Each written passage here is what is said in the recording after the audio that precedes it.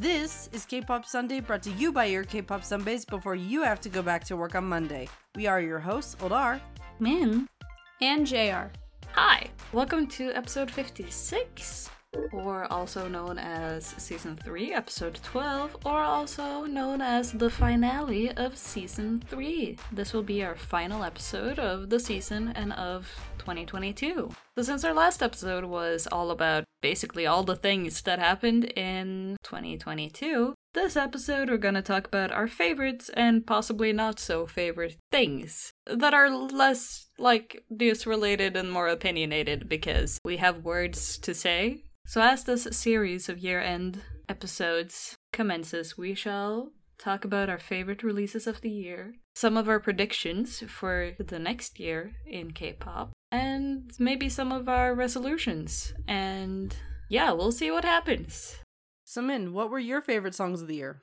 To start off with just singular songs that I enjoyed this year, I want to mention A-Pink's Dilemma because it's wonderful. It's just the best. It's great. My favorite A-Pink song of all time, I do believe. Good vibes. Oh, wow. I'd never listened to a lot of A-Pink, okay? But Dilemma just hit me in the face and I was like, oh yeah, I like this group now. I understand. Their kind of concept transition, I feel like, is definitely more of your speed than their original stuff. Like, I didn't dislike them back in the day, but I never vibed with it. Yeah, that's fair. Yeah, we were just talking about how I was shocked that this song came out this year. Yeah, it feels like it's been out for ages. Yeah. And A-Pink only does about a comeback a year now because they're all doing their own things. Nan is gone. So I think this is her last comeback with them. Yeah, I believe so. The future will be interesting for A-Pink. Yeah. All right. One that surprised me simply because I haven't really connected with a lot of their stuff in the past few years is The Roses' Sour. And I really love their debut, but like I said, after that, I kind of just didn't really connect with anything else they came out with. But this song in particular, it came up while I was, like Spotify does this thing where after a playlist is done, they'll keep on adding songs that are in the same genre or what have you. And this was one of them. And it stood out to me immediately. I think it's really beautiful. And I don't know. I really liked it. Like, it really became an obsession for this year. I really enjoyed this song. So, also the music video is interesting. A lot of interesting colors happening. It's so cool how popular The Rose has gotten. Like, they're playing a show in my city next year, and it got sold out so fast. And it's impossible to get tickets. So it's good for them. They are taking off. Yeah. They were performing the same night I saw Pentagon in Chicago. Like, The Rose and Pentagon were performing on the same night. So I am sure fans were, like, struggling to decide which show to go to. Yeah. What about you, Oldar? You have one you want to throw in the ring? For me, the first one I want to mention is Wonho's Don't Regret, because I'm not a fan of his solo stuff typically, but I like what he put out this year, but especially Don't Regret. It's just a good song. Like, Wonho's whole year in music, top tier. It's been really good. So sad, his tour. I think Finland was the closest stop, and getting to Finland is a pain in the ass. It's always Finland. If it isn't Scandinavia, it's Finland for some unholy reason. Like, usually tours in Europe. In your voice. Yeah. Like, okay, the Finnish people are cool though. I vibe with them.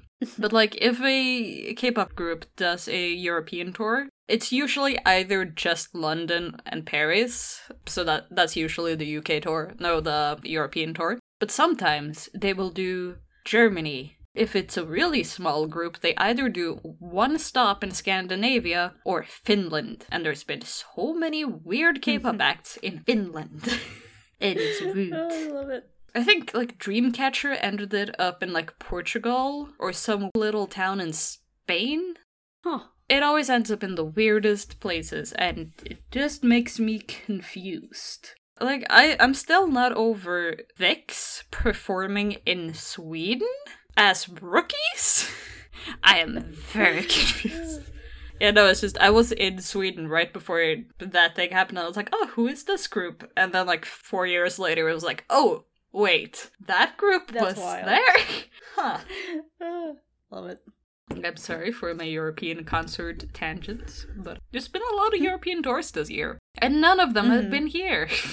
Oh. I was really... Sunmi went on a European tour, and I was so sad I couldn't go. Maybe it was her that was in Helsinki, because I really wanted to see Sunmi, unfortunate. but it was just too expensive and always on a weekday. You want to go to your next song?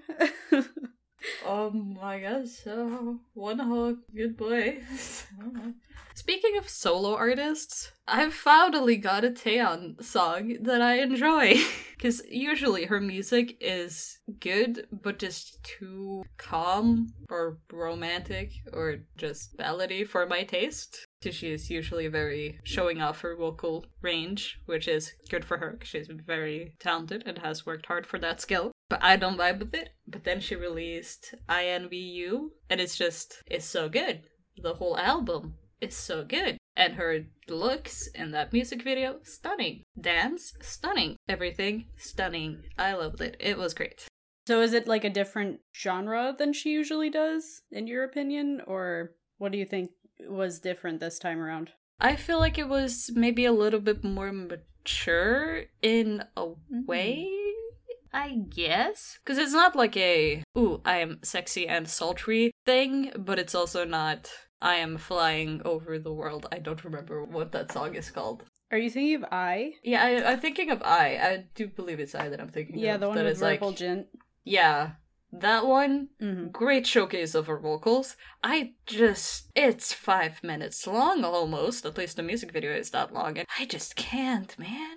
But yeah, it's also, INVU is a little bit more of a dance track, in a sense. I vibe with dance music, and she also looks like an elf, and it is wonderful.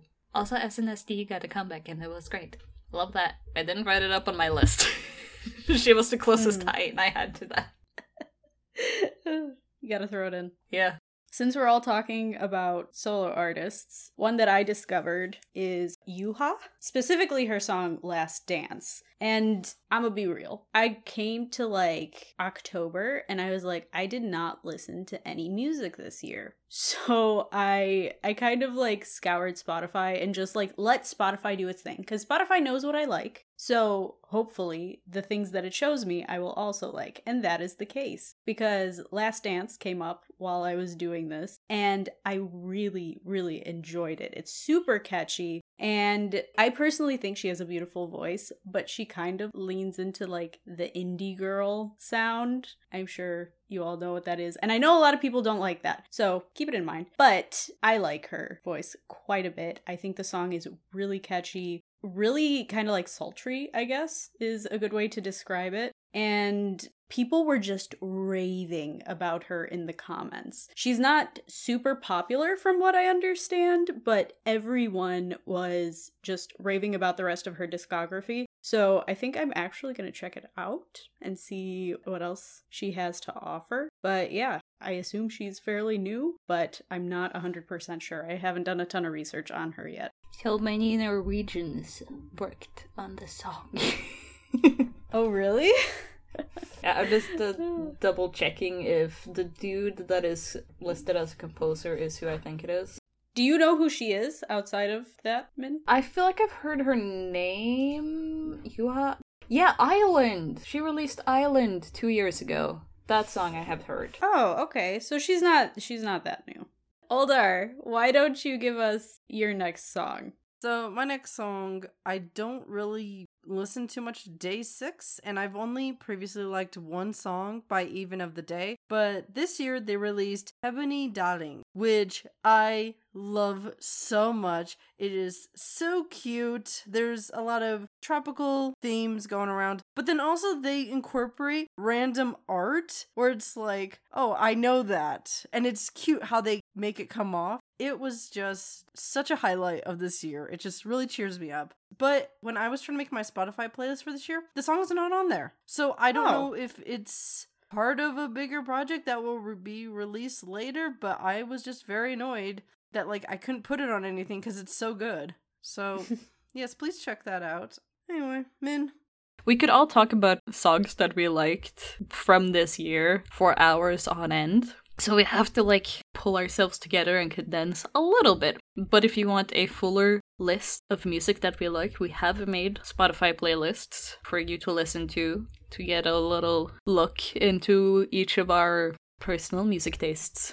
I feel like I've mentioned a lot of solos that I like, but here are some more that I like Nayeon's Pop and Psy's Now, and basically the entirety of Psy's new album. Love that, live for that. I also really loved pretty much all of Only One Of's releases this year. They were good. Love them having their whole era.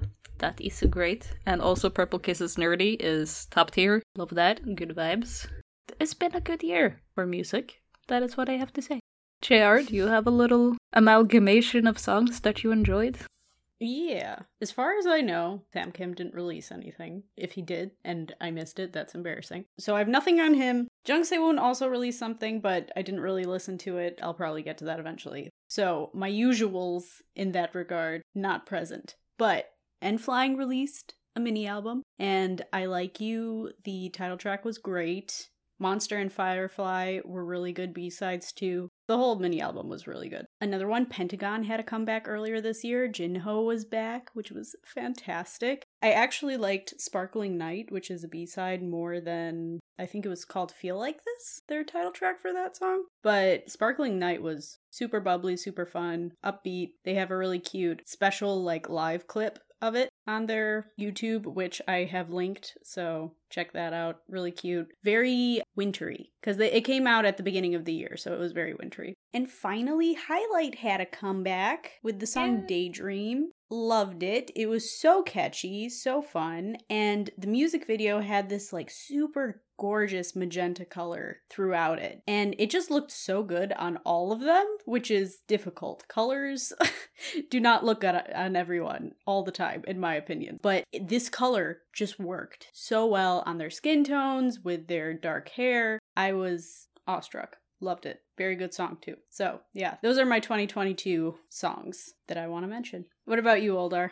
So I have two other general songs before I get into my actual favorite song of the year. So the two other songs I want to mention is Tan's Do Do Do, because when I first listened to it, I didn't really care, because I was going through just a bunch of music at the same time, just one after the other, so nothing was really sticking with me. Really, when songs stand out, it's when I'm listening to 20 or 30 songs back to back to back, different songs, and something stands out amongst that, because there's a lot of stuff that's general that kind of washes over, and this was one of those. But when I went back to listen to it again, I had a very different impression of it. I thought it was really good, especially the part where they say do do do, where it sounds like it's a cappella, like they were gonna morph into it, and just the whole song is chill but also very interesting. And yeah, I'm really glad I gave them a second chance, because I really ended up enjoying it. And then the second song I want to mention is Lee Se-young's Uranus, because she was one of the original artists I loved when I first got into K-pop, and this was her 10th album. And it's interesting how this album made me go back to previous albums, even ones that I hadn't heard before, just to see how has her tone changed over the years. And even though this time is still my favorite album, this one is a good album too, but especially Uranus, just the music video is so gorgeous, which is a mixture of the galaxy, nature. It is wonderful. So if you're someone who likes ballad artists, but you want a little hint of flavor, I recommend this one. Nice. Do you want to start us off with your absolute favorite 2022 song? Every year I have this one song I have on repeat constantly, that when I have a moment of time and it's just I'm not listening to something, I'm not choosing for something with a purpose, I default to this song. And this year's was Panda Gom's Kill Your Darlings. It is so chill, it is so beautiful. The music video is about murder, but it's okay because it fits, but it's still very chill. It's murder but chill. Just give it a listen if you're not someone who likes violence or crime. Just listen to the song, it's great. Very chill. If you're looking for a chill track. He's got a great voice too. I'm not sure if he just did the instrumental and somebody else did the vocals, because there's 2 or 3 different names that are listed on the track. Oh, I didn't know that. It's with Gbanov and OBSN. So once again, sometimes that happens where it's not the artist whose name is on the track who is the one singing it, but they're the one kind of putting it together. So I'm not sure if that's the situation. This was just a great song, and I got JR into it, but Min was the one who got us both into it. So yeah. we're getting to the point where our music tastes, I don't want to say are becoming similar, but when we share stuff with each other, we know what each other likes at this point. So when someone shares something like Min, this, what was your favorite song like video of this year? It might not come as a big surprise that my favorite song of the year was DPR Ian's Mood, which in a music video appeared in the mini-movie for Sephiroth, One Shot, Mood, and Ribbon that he released a little while ago. And it's just an absolutely stunning little movie, I guess. Visually stunning, storytelling great, I love it so much, and it is tied to first place as my favorite music video of the year, with the other one being Bibi's Animal Farm, because that music video is also stunning. Even if you don't vibe with the music, both of them are music videos you should watch from 2022 because they're just that good. It's great! Yeah. And I think we shall all have a moment of silence for JR's year of not listening to music. I listened to music. I just wasn't good at listening to music. Also, I can throw Keys Gasoline into this because it was a visually stunning music video. Oh, it really was. I had forgotten it. Yeah, we can tack that onto my name. But I will say this. My top song of the year was not from 2022, so this is a good way to usher in this next section, which is songs we loved from other years. I believe this song is 10 years old. I think it came out in 2012. It is Sadness by Led Apple, and I am not a Led Apple fan. I never felt the need to listen to their music, particularly because I did not enjoy Hanbyeol's emceeing on After School Club. I mean, it was 10 years ago. He was like 20. I shouldn't care that much, and I probably don't, honestly. But I never felt the desire to listen to their music. And this song I came across by chance. Otherwise, I probably wouldn't have heard it. It is so catchy, constantly stuck in my head, and I really love it. I listen to it all the time this year. But yeah, it was not from 2022, so it did not get into the last section. The music video is kind of crappy though. It's just not a good music video, unfortunately. Very 2012. I can't be too mean about it because of that. What about you guys? What songs outside of 2022 really stood out to you? Min, do you want to go? Sure. So I'm gonna be predictable and say all of DPR's Ian's song off of the Mood Swings in This Order album that came out last year. It's not an album, it's a mini album or an EP. 8 tracks, all of them good. I think I said it was my favorite release in the last episode or the last year recap, but I'm pretty sure I mentioned it last year too. That I really liked it, and I still really like it. It holds up. It's great. That's my story. Please, somebody take this away from me. Oldar, why don't you give us your non-2022 songs? So this year, my favorite song that did not come from 2022 was Deuces Urinin, also known as We Are. And the reason why is that this is the song where I understood why they're considered to be one of the greats. This was when I was like, oh, I get it. Now I know why. When I went to Korea, there were a couple times where I saw posters of them in stores, like in music stores. They'd have them up on a wall. It's like, this is a group where if you want to be a show-off, you absolutely would have a poster of Deuce. I wrote an article about Deuce, but we're going to get into them more next year because their, I believe, 30th debut anniversary is next year, and we need to talk about them. Yeah. They're too important not to have an episode about. Yeah, that'll be coming up. Keep your ears. Haha. Keep your ears open for it. Okay, Min, do you have another non-2022 song you want to mention? The last non-2022 song that I will mention also actually came out last year, and I do not remember if I talked about it in last year's episode or not. I don't think I did. But it is Leon's single that I don't know how to pronounce because it's literally just 3 exclamation points in a row. It's off of his single album Chameleon, or Chameleon. I do not know how that is supposed to be pronounced, but it is a absolutely great rap song. It's just really good, and the lyrics are good, and everything about it is good. The music video also good. The album art, really good. I really like it. It's great. I don't know how to say its name. I don't know what its name is supposed to be. But it's really good. Okay, my next one is Make You Dance by, I assume her name is Adora? Like, that's how you pronounce it in Korean? I haven't seen the Hangul, I'm not sure. But Eunha, formerly of G-Friend, now of Vivi's fame. And Min actually sent this song to us ages ago. I heard it when old R was listening to it while we worked on a script, and I was like, hold on, stop what we are doing. You need to tell me what this song is.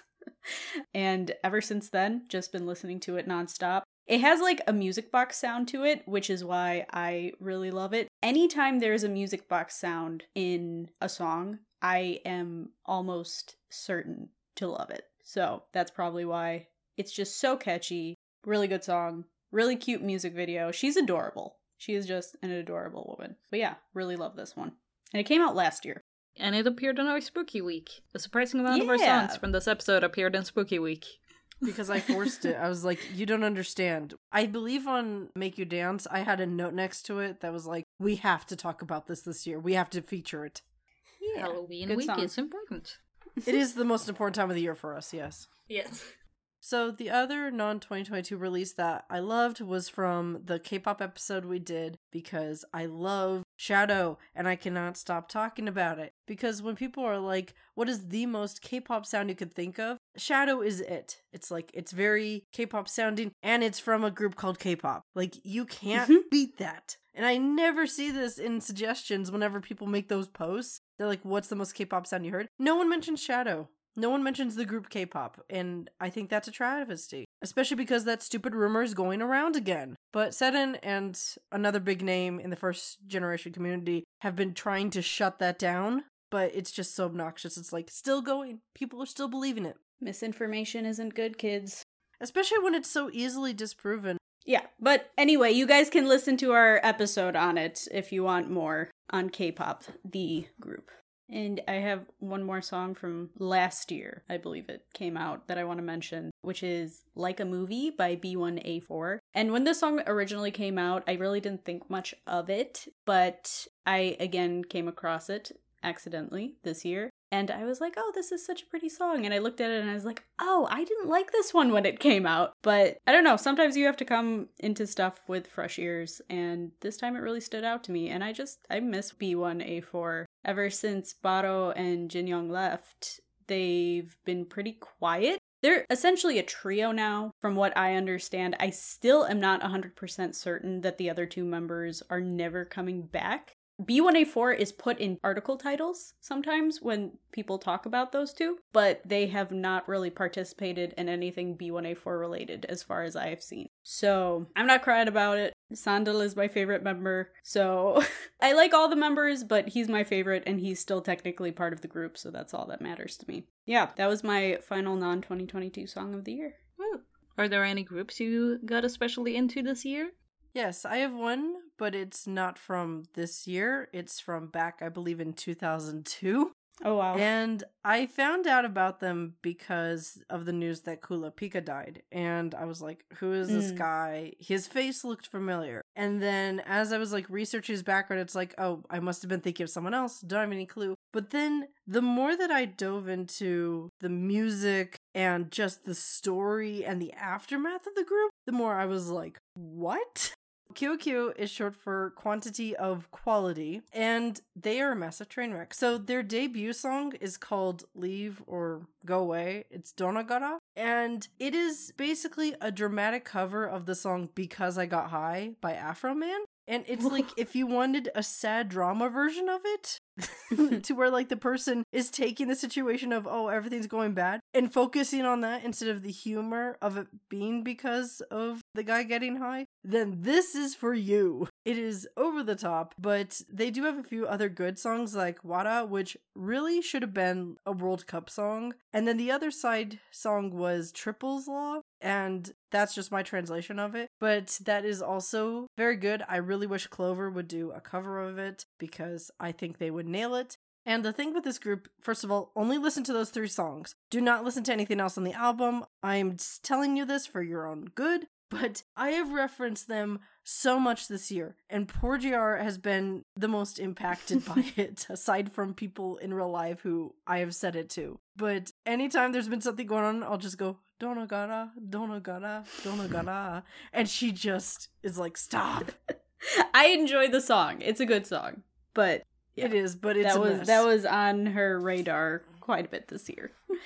That's all I cared about was Kulapika. I was just obsessed with the group and what happened after, and the diss track against Lee Sung-min, and how when Lee Sung-min was in a room with another member because they were on a show, Lee Sung-min looked like he wanted to run out of there. He was like, no. It's like, well, you produced the group.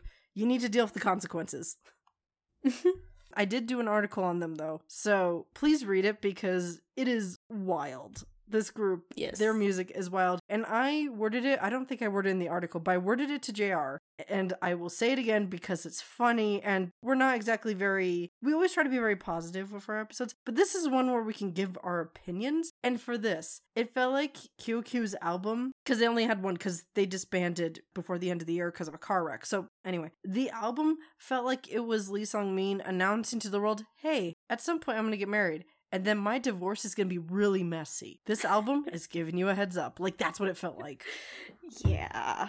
Okay, speaking of groups that we worked on, like, in terms of research this year, I had C-Clown and Isak and Jiyeon to research. And whenever I research these episodes, I typically listen to the discography as I'm working on them so that I can really have, like, the big picture. This song came out while this was happening and, you know, like that type of thing. So C-Clown, I ended up loving all of their really, like, early stuff. Their other stuff is a bit more generic, so it's not my favorite, but their early stuff was really good. Shaking Heart was my top song of the year according to Spotify somehow. I know how. It's a really good song, and it's constantly playing. But yeah, Shaking Heart, In the Car, and Goodnight were probably my favorites of theirs. I suggest you listen to their whole discography. Also listen to the episode if you haven't. All good stuff. But yeah, I knew a couple of their songs going into it, but I just really ended up enjoying their entire discography once I got to all of that. And then Isak and Jiyeon, they only have one album and a few singles after that, so listening to them is not a huge undertaking. But if you want like a few songs from their debut album, Tell Me Baby, Easy Come Easy Go, and I Don't Know How are all really great songs. The entire album is pretty solid in my opinion. Those were just some that stood out to me. But yeah, those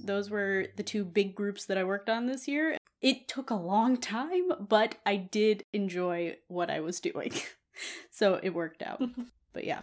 I tried to get into Purple Kiss, and I mildly succeeded, but not very. But I do like their music. Do I know any of their names? No. They're good though. They make fun stuff. Good stuff. Okay, so we wanted to do something a little different this year and add in a non-K-pop song of the year, just so you guys could have like a little taste of what we enjoy outside of K-pop. So, Oldar, why don't you start us off?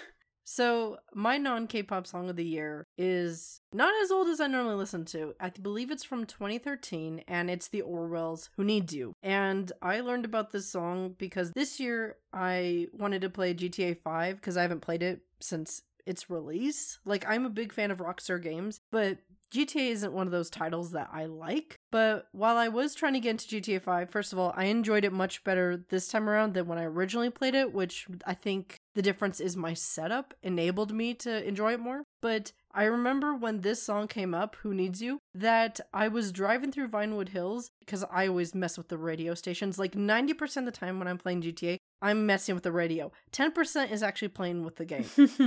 I'm currently going through GTA 3. I cannot tell you anything about the story, but I can tell you all about the radio. But when I listened to this song, though, I was driving through Vinewood Hills, and I remember I slammed on my brakes because I just wanted to devote my whole attention to the song. And I was just like, wow. So every time it would come up when I was in Los Santos, I was like, yes! And I just really loved it. Like, there's a lot of good music in GTA because they license so much good songs, but this was definitely the one where it's like I had a physical reaction to just slammed on the trigger to where I could slam on the brakes because I just was just so shocked. I needed to listen to that song. It was important to me. Good stuff. Maybe next year we should add a gaming section to this tradition of ours. But that is for next year. It's just gonna be me listing Rockstar titles. That's all I play is Rockstar. Fair Well, enough, hopefully we'll start gaming together a little bit, doing some Steam games. True, we did bully you into buying a game. Yeah, Yeah. we'll see. But we're trying to branch out. Not into prison. That's a callback. This Maybe isn't one day. Produce No, that's- 101 prison. Yeah. That's a callback, by the way. If you have not been listening to us this whole season, that is a callback to our July episode. I was very proud of my writing for that section. Because I remember messaging Min and GR and being like, is this too far? And they just laughed over it instead. So I'm like, cool, I got the green light. All right, Min, what about your non-K-pop song of the year? I am very undecisive. So if you, for some unholy reason, look at the doc for this specific episode, you will see a little list of different songs that I wrote down because I was like, I like all of these. And also drift funk as a genre, because that was a trend this year and it fits my vibes so good. But picking a singular song from a non-K-pop artist to be like this is my piece. It will probably be This Hell by Rina Sawayama, because it's messaging, good, music video, great, and I'm hopefully going to see her in concert, because she's coming to my city next year, so I'm very excited, and the whole album, Hold the Girl, not my favorite album of hers, but it's a very meaningful album, and I do enjoy it, though I did enjoy Sawayama more. It's just good. You should listen to her. She is pop icon. Love that. Love that for her. Nice. That's my story. JR, please, what is yours non-K-pop song of the year? I feel like I've mentioned it before, but I really enjoy classic rock, folk rock, just kind of like 60s to 70s. That vague, very broad swath of time in music.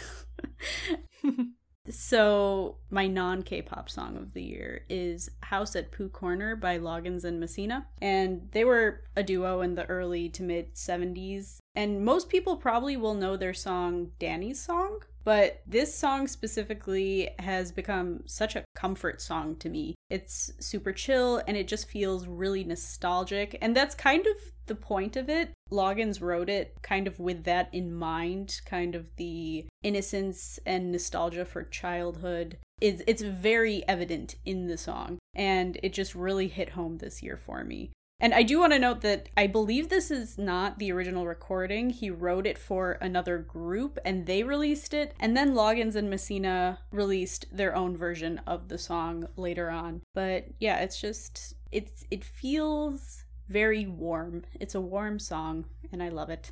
But yeah, those are our non-K-pop songs of the year. Oldar, you have a drama here that you wanted to mention? So I didn't really watch dramas this year like JR. I had way too much research to where I didn't really get to freely choose my content. Yeah. So the only drama I watched this year that was from this year was Semantic Error. And it's a short drama, but its pacing is perfect. It's a masterclass in how to do a short series, which I had seen previously, like last year, a bunch of dramas that were paced really poorly, like they were just rushing to the end. Whereas this one felt like they wrote it knowing the length. And it was just such a relief compared to other dramas I had seen. And like the story was good, that was fine, but it was just, I remember feeling relief over the pacing. Yeah. And also the leads were idols. One of them was a member of KNK, the other one was a member of DKZ, which DKZ has been in the news a lot this year, and I keep remembering them as the Ghostbuster group because they did that one song. Whenever I refer to them in chat with Min or GR, I'm like, the Ghostbuster dudes. You know who I'm talking about. Song is really good though. They did a really good job with that one. They did. I was just gonna say, K-dramas in general have a hard time with pacing, even though they're only 16 episodes long, but for some reason, a lot of them struggle with that. And web series, which I believe this was a web series, correct? I'm pretty sure this was a web series from what you had told me. If it is paced well, that is a diamond in the rough. That is high praise. The other thing that I watched this year that's not Korean but did have a Korean idol in it, which I just thinking about it makes me laugh. I believe it's a Chinese version of the drama Secret Garden, but it's in a movie format. So they jam-packed it. Yes. And it had Kangta from HOT in it, and it is hilarious. Especially the ending with Kangta. I laughed so hard, and I wanted to tell people about it just because it is just wild. Like, you could just tell that they are trying to crunch in so much, but obviously I was just watching it because of Kangta, and just every scene he was in cracked me up, because it kind of reminded me of teenager Kangta, when he'd get into stupid shenanigans, which adult Kangta tends to avoid unless Tone Duck come around and force themselves on him. But this was just like funny to that scale of how he used to just get himself into weird situations. So I really enjoyed that. It's a mess though. Do not look for high quality. No, go into it knowing it's not good. Yeah. Then you will enjoy it. I had a little bit of character development. I watched about 4 episodes of Mama the Idol. Not a drama, but a Korean survival show. It's progress. Maybe I'll finish it next year. Maybe I'll actually watch something. Very nice. Who knows? Small baby steps. We're taking baby steps here. I make no promises. My now annual Korean media breakdown is coming soon, so keep your eye out for that single scoop. I'll be talking about the various K-dramas I watched this year, the good, the bad, the ugly. There is one that Oldar will be joining me for, so that may take up like half the episode, but it will be worth it. It led into me loving my song of the year from Pentagon, Kill Your Darlings. Like, which is that hilarious. drama led me to love it. They are tied, yes. Because the song is so much better than the show. What the show wanted to do, the song did in 3 minutes. Yes. So, that will be coming soon. We'll have stuff up when it actually is released. But yeah, why don't we go on to collections and what we have added to them this year. Min, you're first on the list, so you're the first one to talk. My collection has grown, because previously I've only bought K-pop albums used because I am broke most of the time. But this year I managed to buy 2 completely new albums. I do believe that both of them were on sale. I did not buy them together, but I bought them like half a year apart.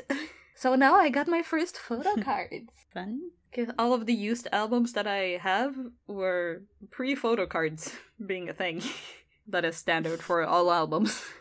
I got Hwasa's Maria, which is basically just a big photo book with an album slapped in there. It's not even secured. It's just loose in there. And then I got Taemin's Advice, which actually has a nice little holding spot for the album inside of its packaging. 10 out of 10 packaging. Yes, I want to eventually own at least 1 copy of each Taemin solo release. That is my goal.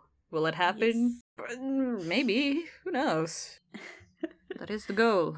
I also got my very first light stick, which has been haunting me for years.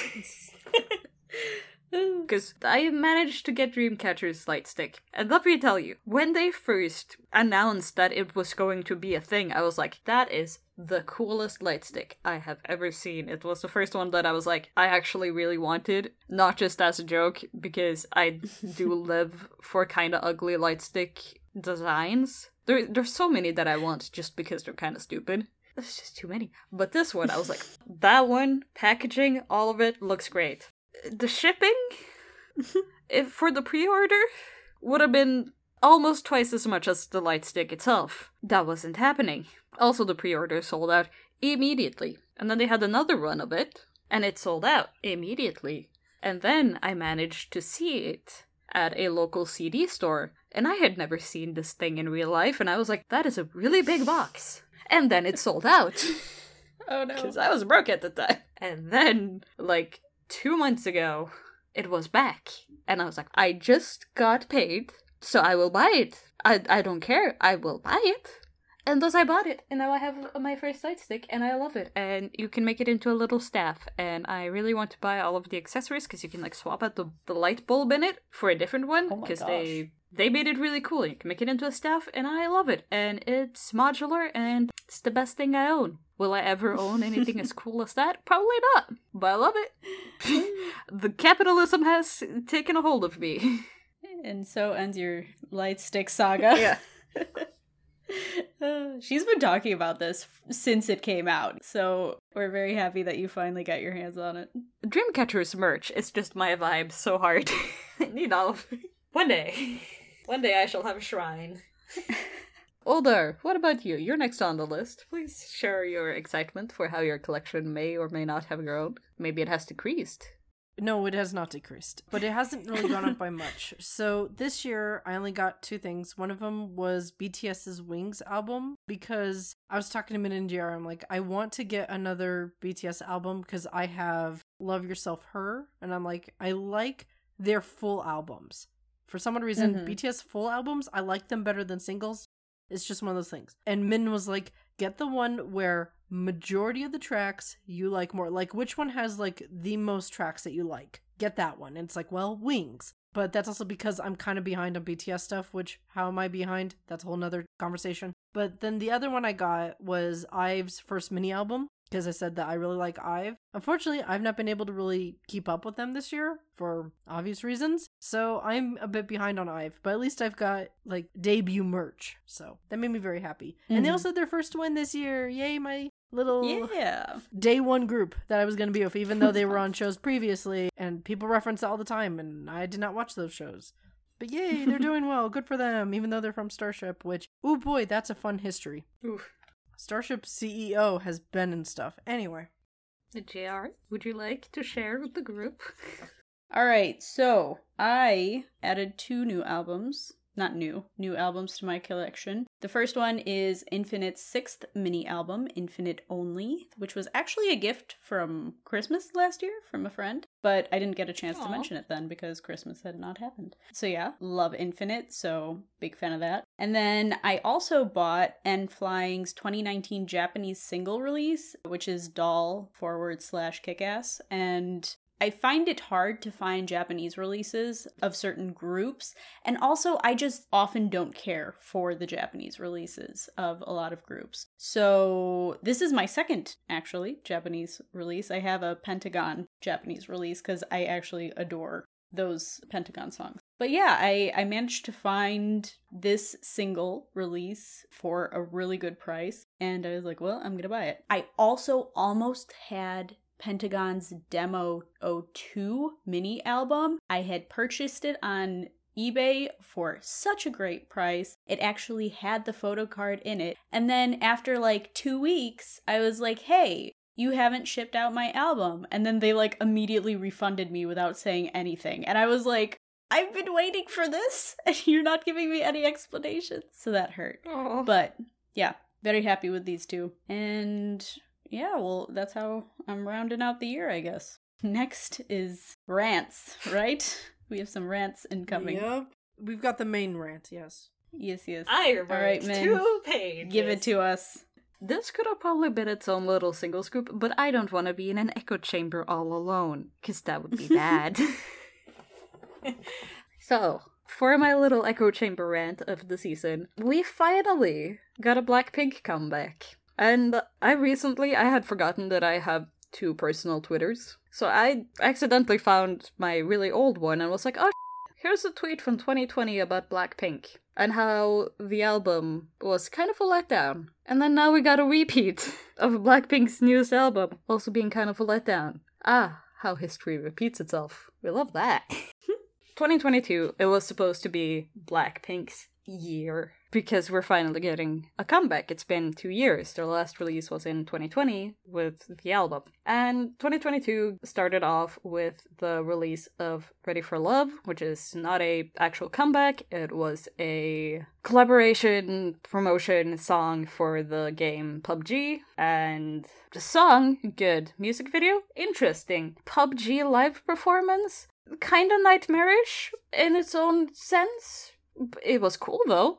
very cool for the people that were there to watch it live, but it's still a little uncanny, just a little bit. And then, in August, Pink Venom released. And then, after Pink Venom, we got shut down, and all of it was very meh. A surrounding meh of songs. Same with the Born Pink album, also very meh. But what I really wanted to discuss is where YG, the company, went wrong with all of this, because Blackpink's music being kinda mediocre is not Blackpink the group's fault, because I don't really think they have a lot of creative control. It seems to be a YG issue. I wrote a whole thing. I did math. And now I'm questioning if it's really worth talking about. Yes, talk. Okay. So, before we can talk about where YG went wrong, we have to give a little bit of context. Blackpink debuted in 2016, and their last release before 2022 was in 2020. And in that time period, we got a total of 27 unique songs. Not all of them were like title track singles with music videos, but 27 songs, including solo songs. If you listen to their albums, you will find a couple of like remixes of the song or live stages of songs that are not a part of those 27. It's actually like 30 something. Math is in the document if you want to do math. But between 2016 and 2020, we got 27 unique songs spread over 22 unique music releases, including single album releases, Japanese releases, live albums, all of that. We got 22 of them. And since it was 22 releases and 27 songs, you might be like, oh, that's not that bad of a thing. But it turns out that the average Blackpink song was released about 4.5 times total in albums. So not only is this for the people collecting their entire discography and wanting to like be completionist about it, that's a lot of albums with the exact same songs on it over and over again. And the reason why there is so many repeat releases is because they released them first in Korean and then in Japanese. Of course, most artists in the K-pop realm do this. But then there's also multiple live albums, basically the exact same track lists, just swapped around a little bit, one in Japanese and one in Korean. They actually have multiple in Japanese and Korean live albums. Those are also Blackpink's longest albums with the most singles in it. I believe their longest album is a 15-track album, which I believe it's their first or second Japanese live tour album. Which is a little bit sad. What YG basically left all of the Blackpink fandom with is the Blackpink songs that we've heard them a lot. There isn't many of them, and we have heard them many, many times. And towards the end of 2020, fans were starting to notice that there is a noticeable pattern to what makes a Blackpink song, and they are slowly starting to all meld together a little bit, as well as their music is starting to get slower. Their most upbeat song, with the most, like, energy to it, was Boombayah. And then every song has slowly gotten slower and slower and slower. Even if you listen to, like, Kill This Love, which is supposed to be this, like, really in-your-face, big-sounding song, it goes really slow. Mm-hmm. And Boombayah's their debut, right? Yeah, part of their debut. Yeah, so that's saying something. Yeah. Since it's been a 2-year wait, a lot of people have been waiting for the Blackpink comeback. I believe Born Pink is their most pre-ordered album to date. And Pink Venom dropped. And the Blackpink fandom was pretty split in two. You got the side that immediately loved it because it was Blackpink. It was great. And then you have the other half being like, this is it? This is really it? Because the first 10 seconds of the song gives you the hope that they're doing something new. And it's so quickly smashed. Like, at the 10-second mark, it just goes downhill and you're like, oh, it's a Blackpink song. Okay. We are back to this format immediately. And also with the music video, you see a lot of old ideas reworked to show them in a new light, basically to show the fans, like, hey, here's what you have missed. Do you remember all of these songs that you have watched over and over again because you have very limited number of music videos to watch? So it felt a little bit like, this is what we've seen again. And they also kind of shot themselves in the foot a little bit with calling it Pink Venom, because in the music zeitgeist over the last couple of years, there has been a number of songs called Venom or something Venom that have been really hard-hitting and pretty impactful. And then Pink Venom comes and it's just a whimper, and you're just like, oh. Oh. Like, the best thing about the Pink Venom release was the remixes fans made immediately after it. Like, somebody just added more guitar to Rosé's part where she sings about being so rock and roll. And it just made a world of difference, honestly. Like, Pink Venom has lyrics that are about being so badass and, like, how great they are. And then the song and the dance and the music video has no punch to it. It sounds very empty. Lisa and Jenny's rap part, very good. You can feel Teddy having a fun time with that.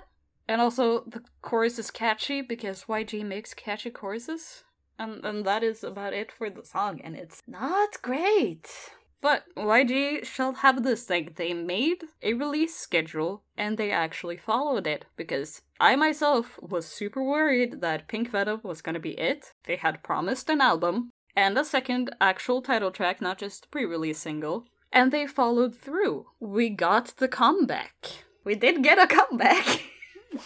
But then the comeback was shut down, and it's just another Blackpink song, just even slower. It's also astoundingly mediocre, which, chorus, super catchy. Like, they can make an earworm, they know how to do that, but nothing else about Shutdown is memorable. And then, for the music video, they basically did the same thing as in Pink Venom. They just showed us, here more directly than in Pink Venom, but they just showed us old sets and was like, here are the things that we used to do, and here are us shutting it down. And this can either mean that, if you're super hopeful, Blackpink will next year re-emerge with something completely new and make music that doesn't sound like the typical Blackpink music, or you have the more realistic Blackpink just disbanding next year after their contracts are up, because who knows how many of them will actually reside. So Shutdown might actually be their, like, goodbye track. It is a fitting goodbye track, if that is what it ends up being. Like, a part of me hopes it not, but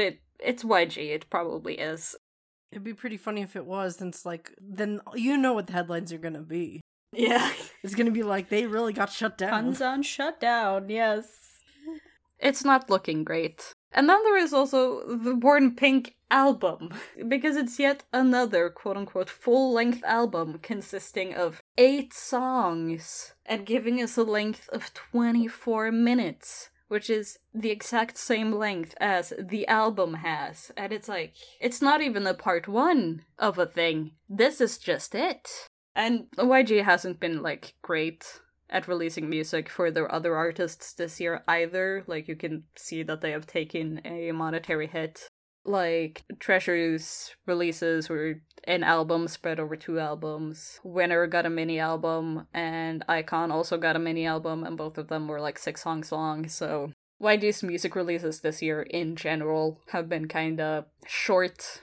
But they did it again, and they earned so much money off of so little. And honestly, 8 songs wouldn't have been that bad had the mini album been good. Like I just said, I really loved DPR Ian's mini album that is 8 songs, because all of those 8 songs are impeccable. They're great. Mm-hmm. But with Born Pink, they're just not great. Like, had this been any other K-pop group's mini album, it probably would have been fine. But for Blackpink, it feels like all of it, the production and creativity has just downgraded and gotten kind of worse. And it's really sad because Blackpink as a group are capable of so much more than what YG the company is letting them do. And also, I noticed while looking up Born Pink that most of the songs, or half of the songs on the album on Spotify, haven't reached 50 million listens yet. Which 50 million is a lot of listens for any artist. But the average song on the album, like their previous release, has 200 million listens per song. Born Pink has 2 songs that have managed to surpass 100 million, and that's Pink Venom and Shut Down.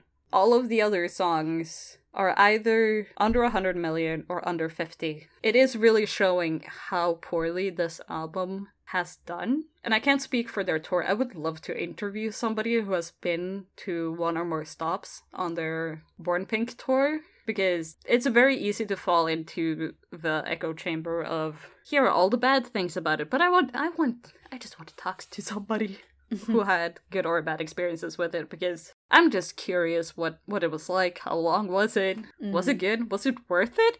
They're all arena tours.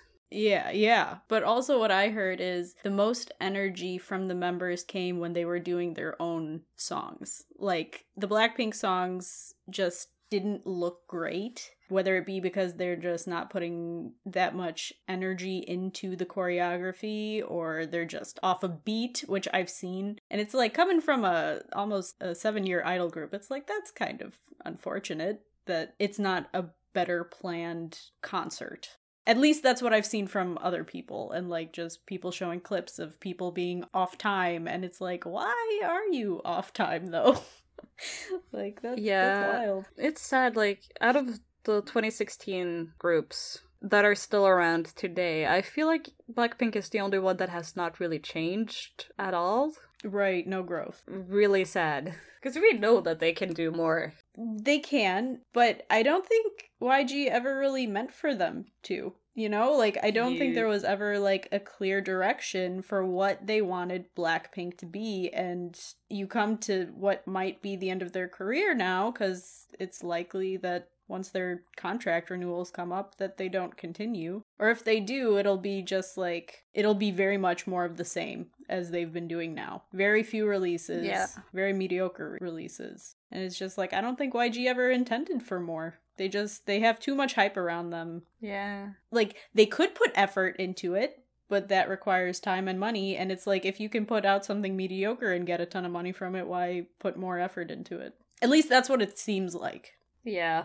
I think also important conversation is what happened to YG since their debut leading up to now, and the whole departure of YG himself and the monetary losses over Burning Sun and all that jazz. I think that the investors were like, y'all need to crack down.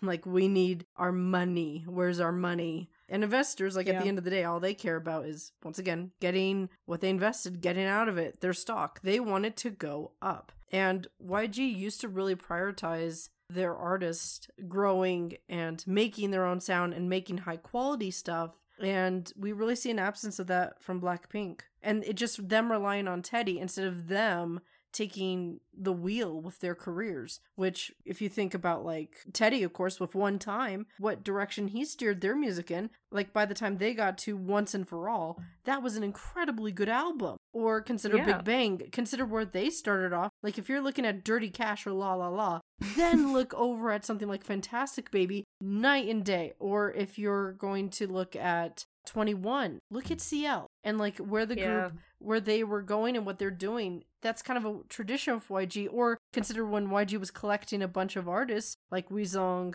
Psy was part of it for a while. I believe Epic High was in YG for a while. Or consider them debuting idols like Seven or Lexi, who I personally believe Blackpink more fall under their tradition instead of 21. I feel like that they're trying to be more like those kind of idols. And Blackpink really makes me think that they're going to end up like Lexi, where she had an incredible first album because so many big names from YG came on there, like Perry, Teddy, I believe one of the members of Jin and Sean was on there, and it was an incredible album. But they didn't really hand over the reins to her, and her popularity really went down. When like those big name people who were supporting her on her first album weren't on the next album. So, because I don't really remember the second album, but I remember just the hype of her debut. And I had the first album, still do. It's a great album. But I think that Blackpink are kind of like in that category of they're great when they're given good material, but we haven't seen them develop their own material that's substantial. We've not seen them evolve their style. We've seen them all over media and how they're getting good isn't the at priority. CFs. Yeah, They just haven't made music the priority, and it has started to show. And it's going to come to a point to where, though, I personally think that obviously this depends on what happens with their contract renewals and where they, like, what are going to be the changes? What does the group want? But if we're going to see more of the same, we're going to see them go down the same road Lexi did. You can really tell YG needs money just with how many versions of each mini album they've released, like how many different physical versions of the album exist. Like, I do have a spreadsheet because I was invested. And some of these got 9 or more different physical versions, and it's like, they're 4 members. Do you need this many for one? Like, they're really, their company or shareholders or whoever in charge of this is really holding on to the fact that Blackpink fans are willing to spend money on Blackpink. No matter what the outcome is, they're willing to spend money, and that's such a sad thing. The music industry is built that way. Like, every industry is built to make money. But it's like, you come to a point where it's like, this is not for the love of music. This is not for the love of art. Or, like in the photo shoots and in the all that stuff. And it kind of leaves a sour taste in your mouth. Yeah. And it's not sustainable. Yeah, this is part of why I've been struggling with wanting to buy albums, because I do want to support the artists that I enjoy, but I'm like, is it really worth supporting it? Because it just leads to something bad. Which, that would be an interesting thing to, like, dive deeper into. Yeah. But this situation with Blackpink also reminds me of what, I believe it was JYP, who last year, they said, the group hasn't debuted, you don't know nothing about them, or their music style, nothing. Are you willing to buy their CD now? Months in advance. Right. And we also, though, see that with debut groups, and I will say this from Hype, I've noticed that where day one, Hype, ready to build up just because of the company and because of former artists, not because of anything they've done themselves, which, of course, all companies have that where they build up a good reputation over time. But we're starting to see, though, these new groups are just, that's what they're just launching them as. And hopefully we will see them grow into be their own thing over time. That's good. But I'm concerned that we're going to see more Blackpinks where they're just coasting off and they're just building up numbers. And because bulk buying, excessive streaming and all that jazz is so big right now that it will inflate the numbers that are actually there. Whereas like in the past, you could still skate, but if you yourself didn't do something, you weren't getting a next album. You were going to get your contract canceled. Like, we're not seeing that as much because we got fans who were just like hyping them up. Yeah, it was all really sad. But yeah, this has been annoying me this entire year. Yes. Ever since I've been bugging you guys about it multiple times. So I'm just between us doing research. It's been rants and research. That's been our year. Me being pissed about concerts or me being pissed about YG. Those are the things. Yeah. So finally we can let it go.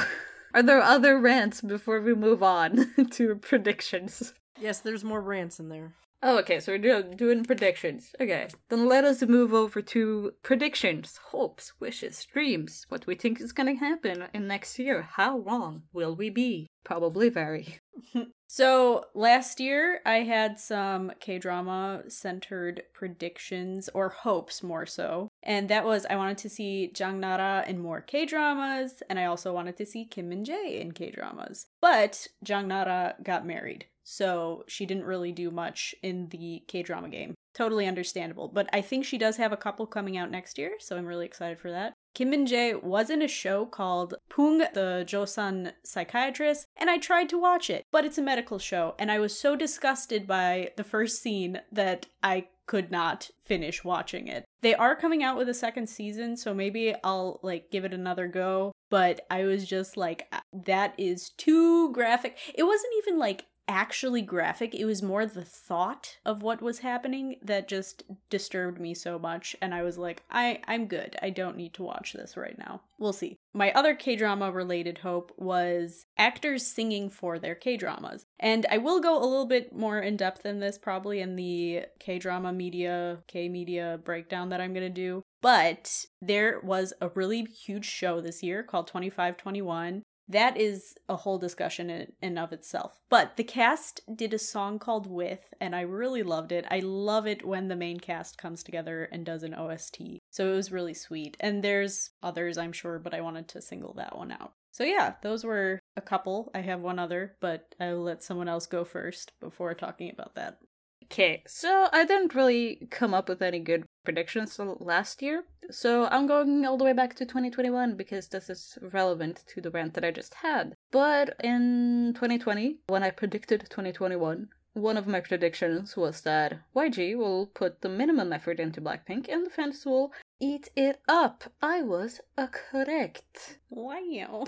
People not as willingly eating it up this time around, but still correct. And to jump off of that, I do think that most of Blackpink is gonna not re-sign with YG. There might be two. I think half of them might stay with YG and the other half leave. Time will tell. But I also do think that the pre-debut group that never debuted might suddenly appear as a group not long after Blackpink eventually does no longer exist.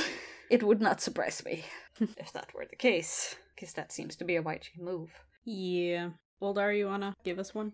So for my first one, last year, director Kim, who was in a lawsuit against HOT member Jung Woo-hyuk, which the court case over trademark had gone all the way up to the Supreme Court, which I thought Supreme Court meant it's done, you can't go higher, you can't appeal. Director Kim said he was going to appeal, but there's nothing new on that front, so that either means that it was the end and he couldn't, and he was just talking out, or if there was a chance to appeal, he was denied, or he just was like, you know what, I give up, which I doubt he would give up, because considering how long that he's had their trademarks, and for how he got them, I can't see him giving up easily. But I think, though, he was just told no. Either that, or I'll be surprised, and there's a court case next year where they're like, surprise, I'm going after their trademark again, that I wasn't supposed to have in the first place, and that's what came out. If he had not pressed the members, if he just kept it quiet and hadn't been trying to basically get money out of them, this wouldn't have happened to where the court looked at how he got it and went, you shouldn't have had this in the first place, and then just canceled it from him. I just don't get where he's getting the money. Where's he getting the money for all these legal trademarking fees? Well, he's actually a CEO of another company right now. Okay, I think he's actually CEO of two companies. So no. He moved on from SM years ago. But HOT was one of the groups where he was like, I am still hanging on, and if you don't do what I want, I'm gonna take you to court. It's expensive. I don't understand. Well, that's the reason why I think Woo-hyuk chose to be the one in charge of the concerts, was because he knew that this fight was coming. He's like, bring it. Because he was the first one to call out SM publicly for shenanigans that are like now very publicly known, but back then people were blowing him off. But then the FTC backed him up. Anyway. But he's gonna keep going. But I think that if it had been Kangta or Heejun, they would have folded immediately and just, like, give him the money, give him the proceeds. But Woo-hyuk went, no, we're not doing this anymore. Good. Woo-hyuk has been a fighter for HOT since debut, so I'm really glad it was him. Like, that's our vice leader. Thank you for fighting for HOT, because now they have the trademark in their name, so that way they get the money. That's their stuff, which it should have been the end years ago. He shouldn't have had it in the first place, but he's had it since, I believe, 1998 was when he went to get the documents. Just very happy to hear that Director Kim was denied. Get wrecked. All right, I'll give my final one from last year. Last year, I wanted more idol bands. And initially, I was like, I didn't look into anything this year, so I'm just going to say I don't know if any came out. But yesterday, I did a little bit of research, and from what I understand, there was one idol band that debuted this year, and they are called The Whales. And they were formed through a JTBC audition show. And it looks like they've only had 2 releases, from what I understand. But they also already lost a member who seemed to be their lead singer in the first song, which was also named The Whales. And it was a really fun release. It's kind of reminiscent of like 80s pop rock, in my opinion. And I liked it a lot. But a couple months back, they released another song, this time without that member who departed. And it's called But You, and it has all the other members on vocals this time. And I think I like this one more than their debut release. So I'm hoping that they will continue to drop new music. But I actually really enjoyed the stuff that I did find while looking all that up. But yeah, so I got one. I got 1 out of 3. Didn't Extraordinary Heroes debut this year? I thought that was Or last year. Idol, but That was last year. oh, was it? I'm pretty sure. Yeah. This year, though, I don't know if you've heard it yet, they released Haircut, which I love that song so much. They've released a lot of good music. That's why I thought they debuted this year. So like this has been a good year for them. Yeah. And their styling, stunning. Yes. Yes. Anything else from 2021 that carried into this year for you guys? Still no brown-eyed girls comeback. But Still nothing. they were in a picture together this True. year. Yes. Like, they met up. Yes. Because Guine True. had a scandal, so she's been off the Yeah. radar, but she appeared with them, so hope. I'm hoping. Yes. I also want to hunt out all of their albums eventually. Yes. I own none of them. Maybe one day I'll own at least one. Because their music is so good. Yeah. So, I had 2 other ones from this year. One of them was that I thought that we wouldn't see anything from HOT this year. That was wrong. Because usually they do their big celebration and then they dip. But this year, Kangta and Woohyuk both released new music. Jaewon joined Woohyuk on stage and Woohyuk gave him some bling, which I thought was hilarious. Because usually it's Tony who's, taking good care of the Magne, but this year it's Woohyuk. It's his year. So Jaewon was showing off. He's like, look, Woohyuk got me a watch. And then we also saw inside Jaewon's apartment for the first time. Technically, it's his house, I think. And he's got this rug on the floor underneath one of his chairs that's of Woohyuk's hat from Candy, because that's one of his most popular items that he sells. And also we saw Jaewon's dad this year. Awesome. Aww. We gotta see him. Jaewon's dad is really awesome, by the way, which that's gonna be a thing with the HOT project, but I admire Jaewon's dad. His dad is so cool. Also, Heejun's son came on the anniversary, which I mentioned in the last episode, and I thought that was hilarious because the members are kind of competitive for HOT's anniversary. Like, this year, besides of releasing music, Woohyuk was like, oh, I'm gonna do a fan call and stuff like that. Kangta was like, oh, I'm releasing a new album on the day, and it's got all these cool tracks, and he was just so proud of himself. And then Heejun goes, my son's here, just wiped them all out. It was hilarious. And also, like, Kangta really thought he was gonna be the winner because he met with his fans outside and there was like a cupcake and he sat with them. And then also for that album, I believe it was a full album because it was like the first full like physical thing we've gotten since Home. But have you seen the cover? It's ugly. It's absolutely ugly. Like, I want the album, but like it's gonna be on my HOT shelf, but it's gonna be behind Home. I already know it. And that was a pretty good album, except for everyone was mad about the updated version of Persona. People were furious over. Like, in the community, they were like, how did you make such a good classic look so bad? Because, like, I understood with the instrumental where he was going with it, but the execution wasn't great, which is sad because it's like, that would have been really cool if he managed to pull it off. Also, his vocals, not in the same league as his vocals on the original, which is weird because he's got great vocals. That's what he's known for. But the rest of the songs on there were great. But also Skip, excellent. Excellent. I know I'm ignoring the title track, but Skip was so good. And then also, all those singles he'd released during HOT's 25th anniversary, they're all on here. So it's like, yes! So I was very excited about that. And Heejun was on a show, because like Heejun, like he doesn't go outside anymore, which I totally understand. Considering as like I'm now going through his history of the early 2000s and how people treated him, I'm like, I get why you were like, screw you guys, I'm going home. Like, I totally understand you, Heejun. You deserve better than that. Also, Tony has been on Animal Farm, and he's been having a good time with that. So, yeah, everyone this year has been busy. And Woohyuk had another phone call. He also showed off his light stick again, because Woohyuk has a personal one. There's a main HOT one, and there's also one for Woohyuk. This year, he didn't break it, because last year, when he did his pop-up store, he broke it in front of people. So, he had another pop-up store this year. But, yeah.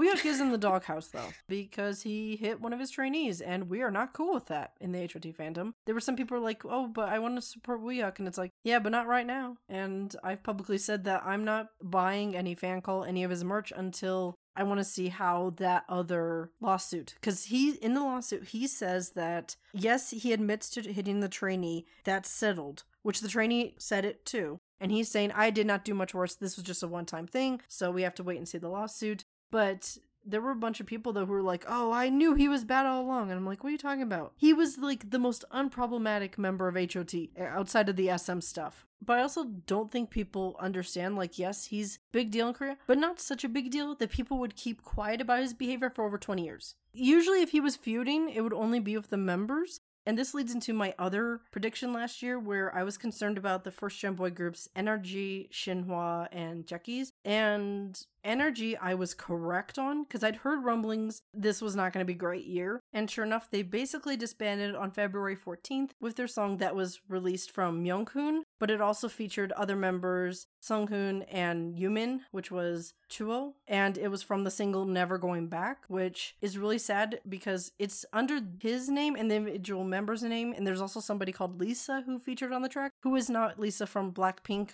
but I could not find info on her. But they went under that name instead of NRG, and I don't know why, even though they've been releasing music in recent years as 3 members under that name, but they chose to do that, and they were like, this is the end. And there was originally a music video for it that included clips of their past and of deceased member Hwansung, but then that video was later privated. But that song, though, was made as a reaction to the group being so splintered. The fandom is split, currently taking sides, and this is 3 of the members who had been promoting together giving up. And unless Sungjin, who is not on good terms with the members, decides he's going to take up a solo career under the name NRG, it's over. You will never see anything else come out of NRG. And it's not technically an official disbandment because, like, they didn't declare it, but as they say, they would never be promoting together, let alone under that name. Wow. It's pretty much there, which is so sad because this would have been their 25th anniversary in November. So I'm very sad we lost NRG this year. And then Jackies, I'm concerned about because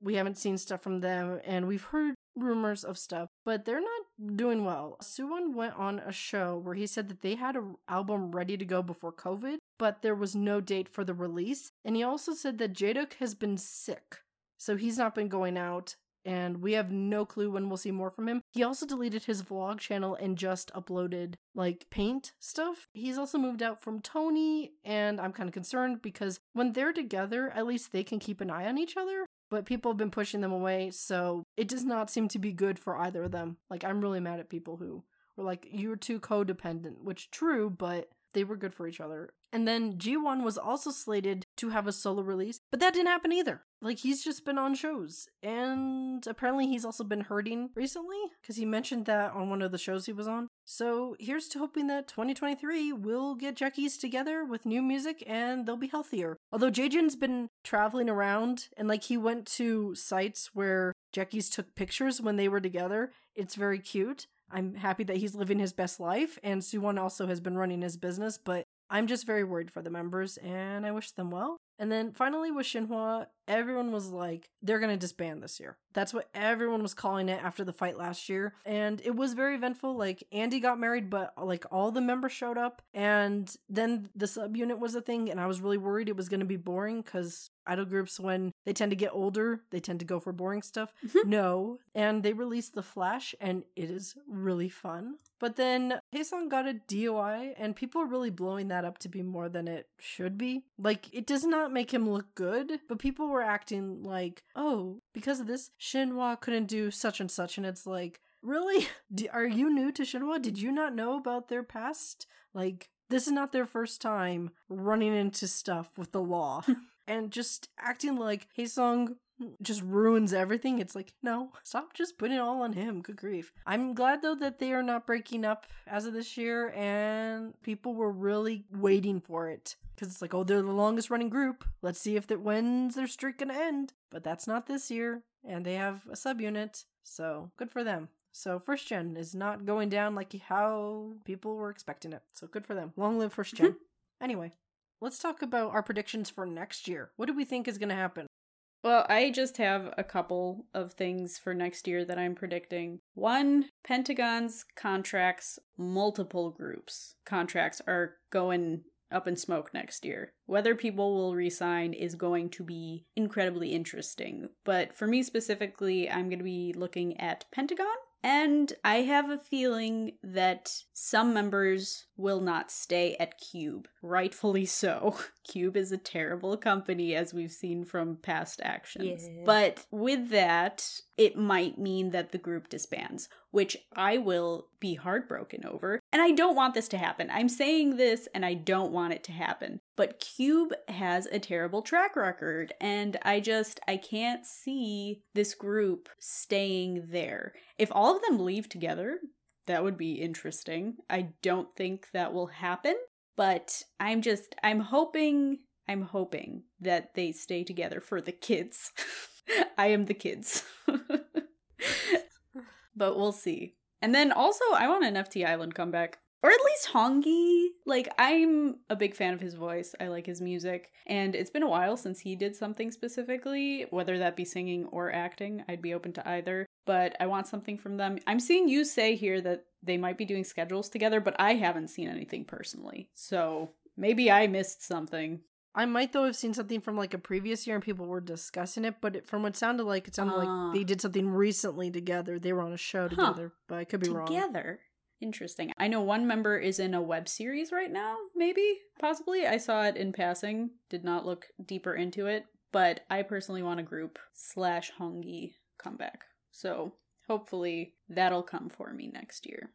I have a less depressing prediction for next year, and that is that we're finally going to have even more fun songs. I feel like after Psy released That, we have gotten back to the fun. We're starting to see weird releases with Nature's Limbo and name the JYP group. And Mix? Yes, they're Yes. doing funky, weird stuff. So I am hopeful that next year we're gonna have more actual upbeat, fun music and more weird music. That is what I want. I want the good vibes.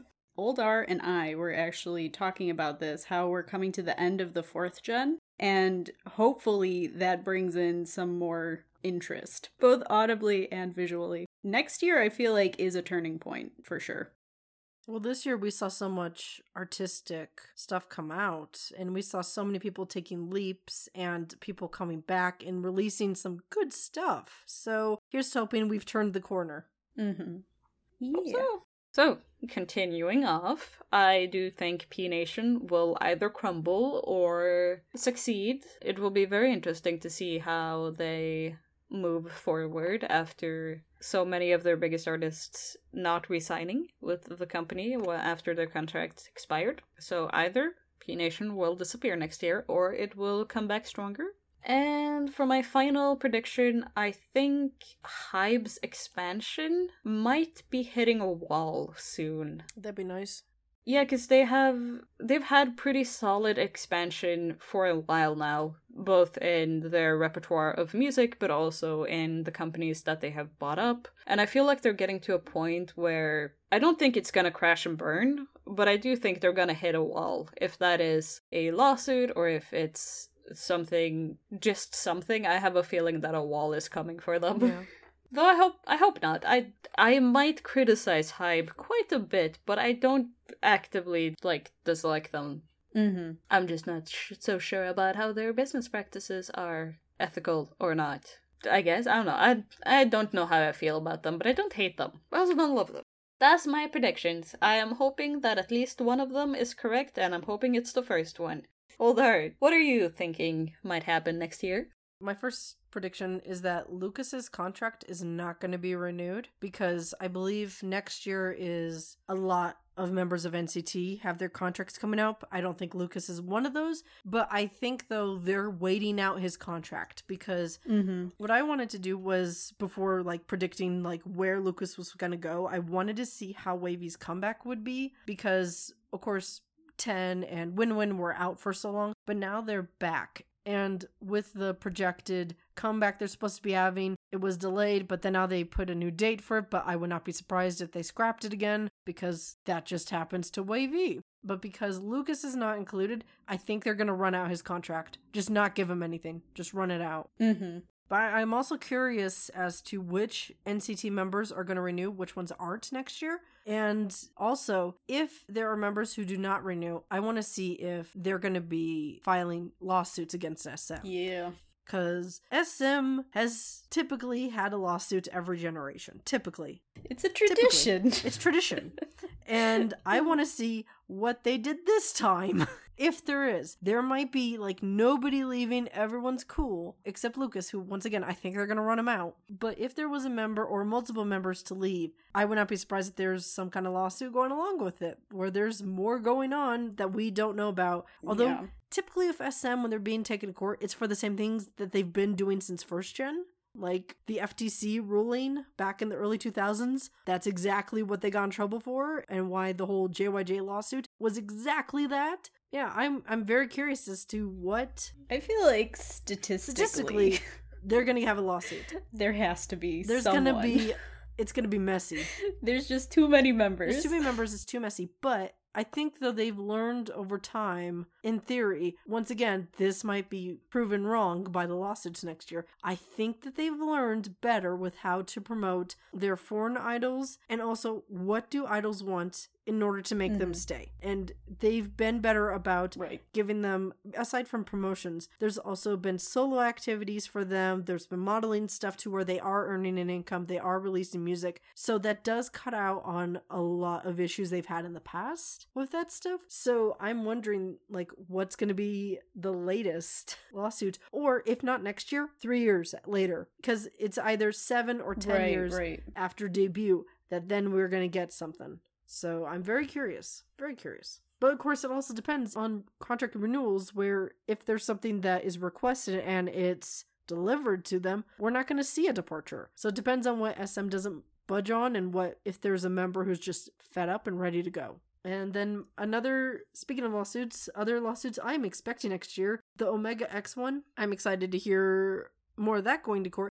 The other group I'm expecting a lawsuit over is Luna. I am expecting some members to go to court. I'm also expecting Sasaengs. I'm really hoping that more gets sued, because there have been some absolutely wild stuff that's happened over recent years. Like, as we mentioned earlier, with Sasaengs who put a tracker on an idol group's car. Stuff like that Sasaengs are doing. I'm really hoping to see more companies push back against them. And once again, SM lawsuits. I want to see where SM goes to court, because they're going to. SM's always being sued over something. What are we getting? What did they do this time? Did they try to make a monopoly? I'm curious.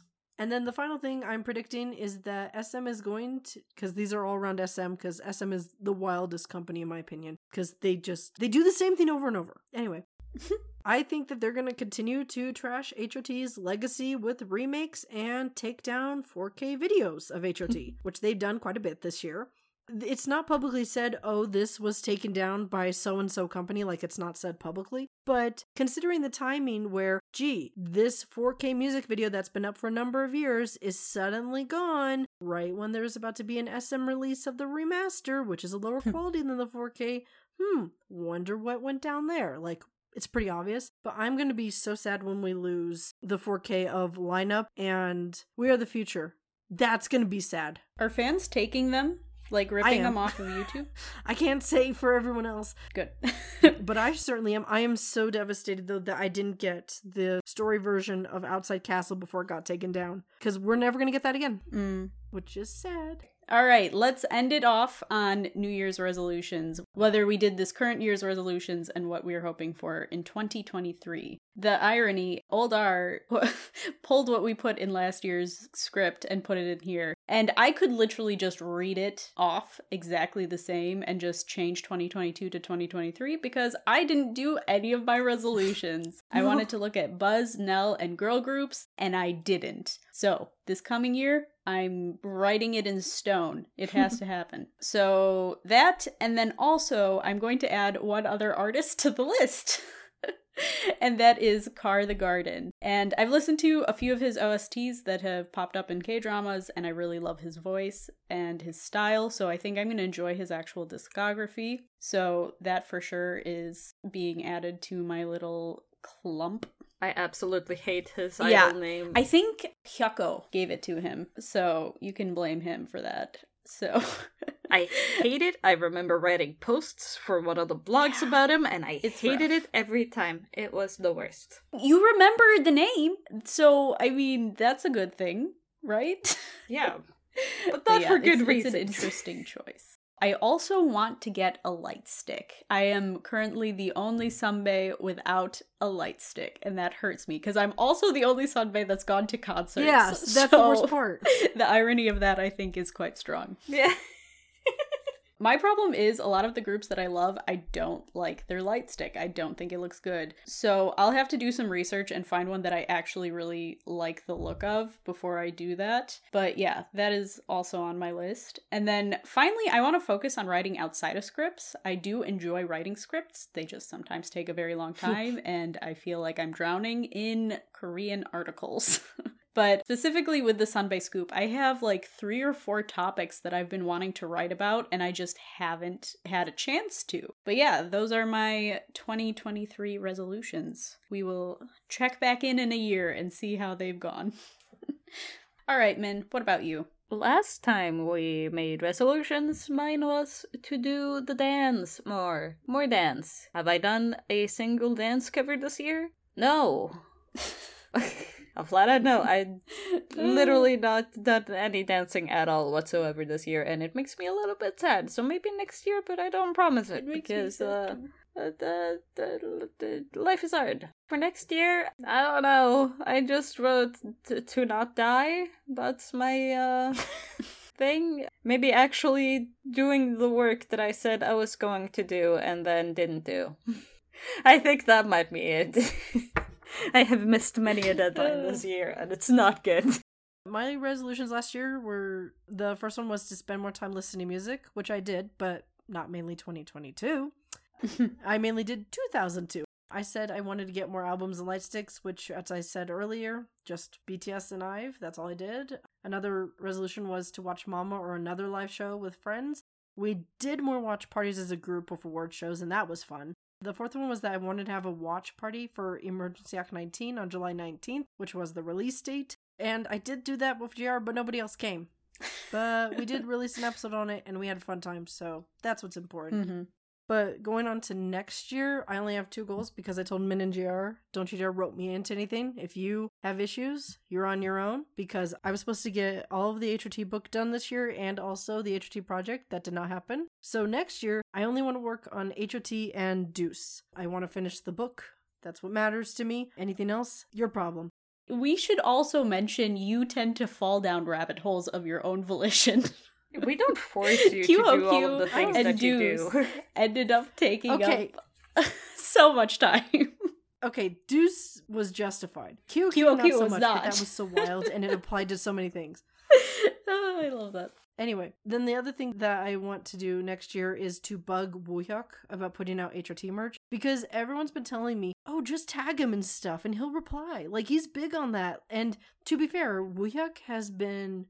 If someone's done like a dance cover or took a picture of them in his merch, he'll take a screenshot of it, put it on his own page, that way other fans can see them, and then he'll put a blue heart next to it, like that's his sign of approval. So yeah, I'm just going to be tagging him and asking him questions because Deuce has a merch shop and it's great. And there's no reason why HOT shouldn't have one too, especially because Woohyuk handled all of it. And now that the lawsuit's behind him, he should be fine. So I'm going to be bugging him about that next year because SM isn't going to do it.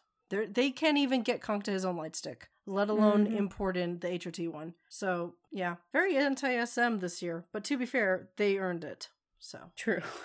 So, it's the end of our episode, and before we do the final closeout, we just wanted to say thank you so much to everyone who stayed with us this season and listened to our episodes and interacted with them, and Older and JR ended up doing way more work than they planned to, but all of it has paid off immensely, and we do feel like our episodes have started to actually sound a little bit better. They might even reach a good, maybe. Some of them are pretty good. And like last year, the next season won't be starting until July because we need a break, even though we never take breaks when we say we're on break. We always do other things. So our feed will still be active, even if there won't be any main show episodes for a little while. You will still be looking forward to our bloopers episode and more single scoops. We have a lot of them planned. And, well, until we meet again, have a good holiday, have a good new year, take care of yourself, and JR, take it away.